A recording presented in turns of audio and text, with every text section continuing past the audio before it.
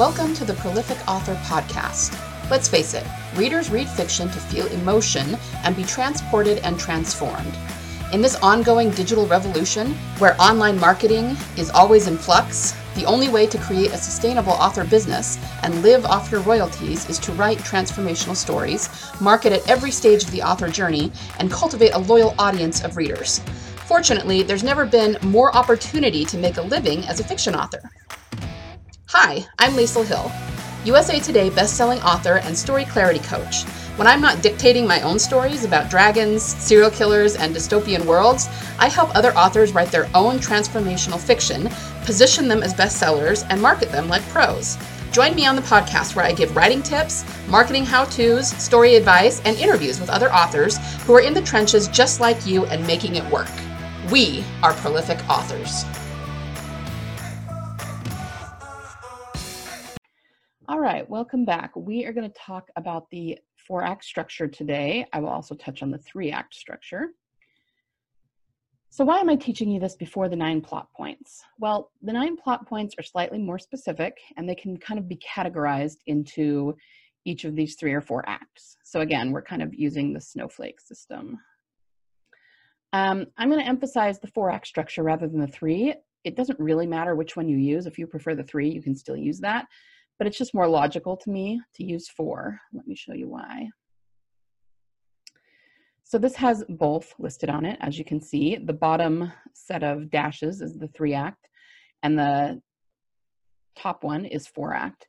So when you talk about the 3-act structure, the 2nd act is always long. It's always the length of the 1st and 3rd act combined. Or you can just divide it into 4 acts, and they're all roughly the same length. And even when people talk about the 3-act structure, they often talk about 2A and 2B, or the first part of the 2nd act and the second part of the 2nd act. So again, it's just more logical to me to talk about the 4-act structure. But with some exceptions, pretty much the same thing. You're just calling the 2nd act either 1 act or 2 separate acts. All right, so let's talk about Act 1. Act 1 is what you would call the setup. It's the first 20 to 25% of your book, the first quarter. Your mission here is to introduce the hero and show us what's going on in his or her life before the conflict arises. So this is your world before. Everything about who they are before they receive their call to adventure. You want to make sure to foreshadow the hero's journey and the adventure to come. And you want to make sure to set up what the hero has to lose. So their family, their fortune, their home, their lifestyle, physical life, money, household, reputation. Basically, these are going to be your death stakes because these are the things that your character stands to lose. So if you think about Frodo, let's use Frodo as an example. In the very beginning, we see his life in the Shire. We see that he loves the Shire. It's a very peaceful place. He has a home there. He has a family. He has friends. And all of that is stuff that he stands to lose in the long run if Sauron takes over Middle-earth, right?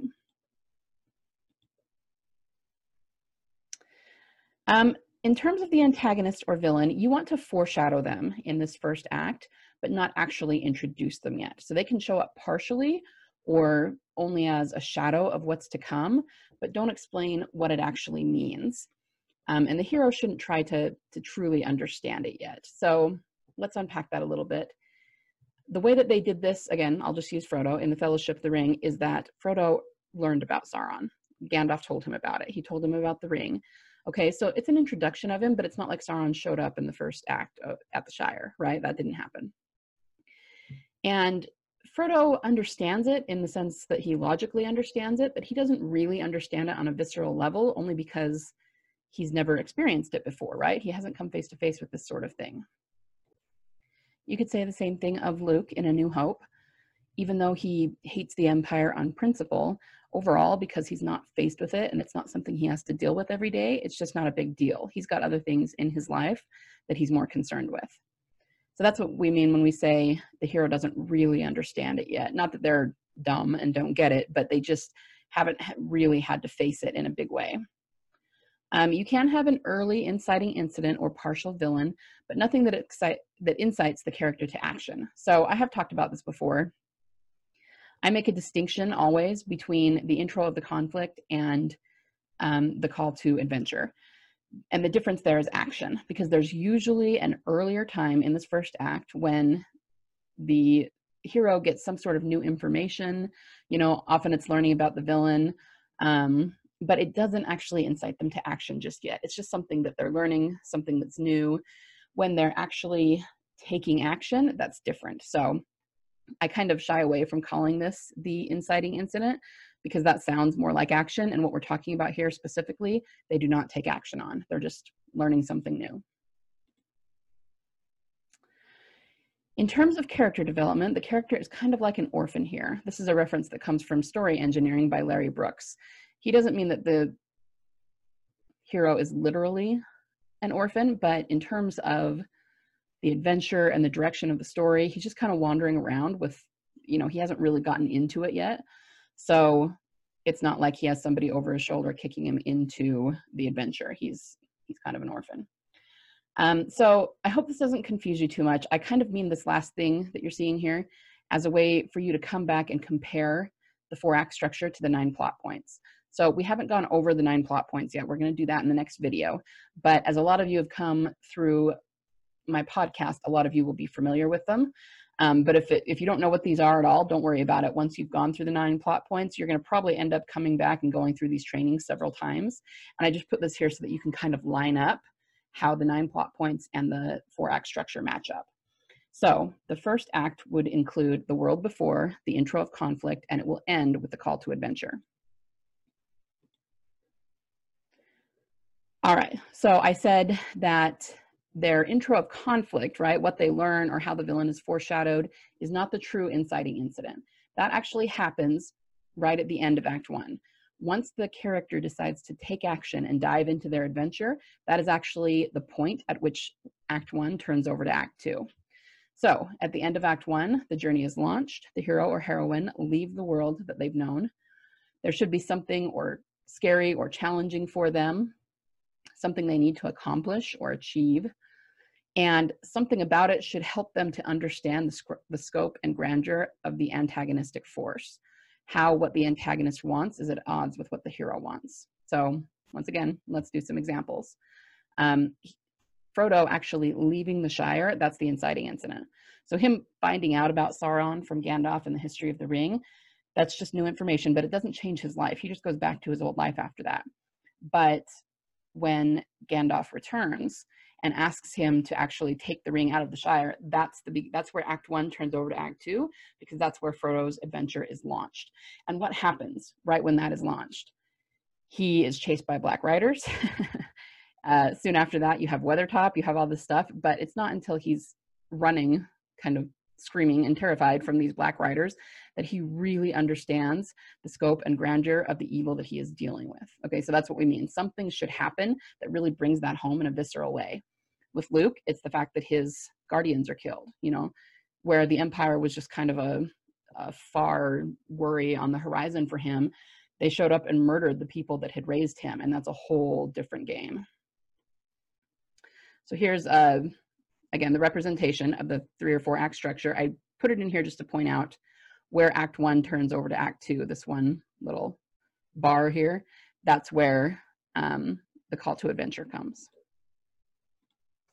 Hi there, we'll get back to the episode in just a second, but really quickly, I wanted to tell you that I have a free PDF that I created for you entitled 10 Plot Thickening Events That Every Fiction Bestseller Includes.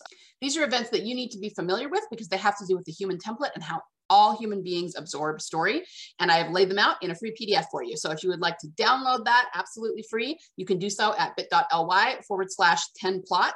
Make sure and capitalize the P. I've had people tell me that it's not working and they're getting a page not found. It's because you got to capitalize that P on 10plot. Okay, so that is once again bit.ly/10plot, and I will link it up in the description below. So then we move into Act 2, the response. This encompasses the 25% to the 50% mark of your book, or the second quarter. Here, your mission is to show the hero being acted upon, but he or she should be floundering, flailing, unsure what to do. The hero reacts to things acting upon him. He runs, hides, observes, analyzes, recalculates, plans, recruits, and this is where you can put in some try-fail cycles. So the thing here is that even though the hero did take action and decide to leave on the adventure, he's not being particularly proactive, and he's not like got a plan of how to accomplish his OODs, right? So if you think of Frodo, I mean, think about it. He wasn't actually leaving to take the ring to Mordor. That's not why he left. So he doesn't have a clear mission in mind, but he's also being chased. He's being pursued. He's running, he's jumping, he's hiding, he's reacting. He's pretty much terrified the whole time. Now, your character doesn't need to be terrified depending on the situation, but things are acting upon them and they're just kind of, in a way, trying to keep their head above water, okay? They're going to be trying things and failing at them. For example, Frodo tries to fight the Black Riders at Weathertop. Yeah, he pretty much fails at that. And he tries to meet up with Gandalf, and that doesn't work out. That's kind of the kind of thing that you're going to be seeing in the second act. The hero is now a wanderer. That's another term from Larry Brooks, right? I actually love the word wanderer. It's one of my favorite words having to do with fiction. It's just, it's a trope, and it's just got a lot of romanticism and adventure packed into it. But if you think about a wanderer, they may be someone who is a journeyer or a traveler, but they don't have a lot of direction. They're just wandering about, often going whichever way the wind blows. And that's kind of the idea for the vibe that your character should have in the second act. They're going to be making missteps. They can learn from their mistakes, but overall they should be fearful and hesitant and very uncertain. You need to include at least one escalation, and this act will end with the midpoint. So I'm sure you know what an escalation is by now. It's pretty much anything that causes drama for the character. Okay, so meeting enemies, losses, being confused, being injured, everything I mentioned for Frodo, all of those are escalations. And this is going to end with the midpoint, which is what I call the turning point in the 9 plot points. The hero or heroine goes from reaction to action at the midpoint. They get new information or awareness that pushes them to act. So here we go again. Let's look at this. This is the beginning where you introduce them and they get new information about the villain or whatever the conflict's going to be. When they actually embark upon their journey, that's here, the call to adventure. Here, they're going to be acted upon, like I said, uncertain, running, wandering, as it were. When you hit the midpoint right here in the second, that's when the second act turns over to the third act, if you're using the 4-act structure. And this is where they go from reaction to action. So if we go back to Frodo, this is where he decides to take the ring to Mordor. Okay, notice how it says they get new information or awareness. That would be the Council of Elrond. And if you actually look at the first film, the Council of Elrond happens almost dead center of that film. Okay, so it's perfectly placed for being the midpoint. And at that point, Frodo is not just letting things act upon him anymore. He actually volunteers to take the ring. So now he has a clear mission that he's going to be very proactive about. With Luke, same kind of thing. The midpoint there, the first time he really takes the initiative to do something is after he and Han, everybody, are aboard Darth Vader's ship. And they're, you know, Han and Luke are dressed up as stormtroopers. And Luke decides that he wants to go rescue Princess Leia. Because up until then, he'd just been letting things act upon him and doing whatever Obi-Wan Kenobi said. But this is the first time he really takes the initiative and says, this is what we're doing. It's a mission. We're going to get her. Okay, so that's his midpoint there. So then we get the third act called the charge. I'm sure you can understand why, because at this point, there's a lot of forward momentum. This is going to be the third quarter of your book. At this point, the hero begins trying to fix things. Again, all based on forward action. He or she is proactive, courageous, ingenious in the pursuit of his or her goal. All that said, make sure you're still showing it by degrees. Just because they decide to do something doesn't mean they're going to go from, you know, whatever it is, a klutz to an expert overnight, right? We still need to see those try-fail cycles, but they're actively pursuing their goals now and trying to learn and trying to get better and trying to solve problems. They're attacking their obstacles, overcoming their inner demons, and starting to do things differently than they did before. So you might almost call this, there's a phrase you sometimes hear in mindset work that says, play to win, don't play not to lose. So you could almost think of Act 2 as the character just playing not to lose. They're just trying to keep their head above water, just trying to make it to a point where they can catch their breath. But in the third act, they start playing to win. They're actively pursuing solutions and trying to get this thing done. Other things that could happen in Act 3, the hero or heroine leads, applies creative thinking, always moves forward. Of course, this is going to depend on what the specifics of your story are, how you apply these. Overall, despite their forward momentum, it's not quite enough. He needs something more, something better. He needs to change. Okay, so we've already written our transformations. In the third act, we do see the hero or heroine getting better, getting stronger, but they're still just a little bit below the level they need to be at before they can defeat or attain victory in the climax of the story. This third act needs to contain at least one escalation and will end with the character transformation. This escalation, I would submit, needs to be bigger than the one in Act 2. So again, this can be anything that shows drama, but let's look at an example. If we use Frodo, I talked about all these different things already that could have been escalations in Act 2. It was being chased by the Black Riders, Buckleberry Ferry, Weathertop, the fact that Gandalf didn't show up, even meeting Aragorn, that's a good thing, but it still is something that was new to him that's kind of changing the way things go. So all of those are escalations, and some of them are big, but what's the major escalation in the third act? It's the Balrog and then Gandalf's death, and that is so much huger, more impactful. It's going to have a much bigger impact on the group's morale. You know, it's just a much, much bigger escalation. So because you want to ratchet up tension as you head toward the climax, I would make sure that the escalation in Act 3 is definitely bigger than the one in Act 2. So the end of Act 3 is the transformation. The hero or heroine receives the final thing or information they need to triumph over the antagonist in the climax. This is their transformation moment and should come right before the climax. I'll talk about that in just a minute. No new information can enter the story after this point. The hero already has everything they need to gain victory. So make sure that they already have it here, because if you bring in new information after this point, it's going to feel like Deus Ex Machina or just way too convenient.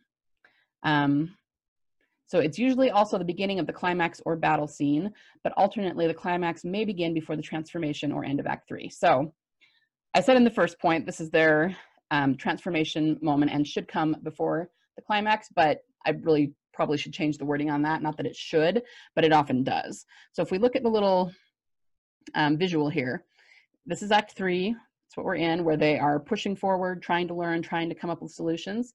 When they have their transformation, that's how you know right after that we're in Act 4.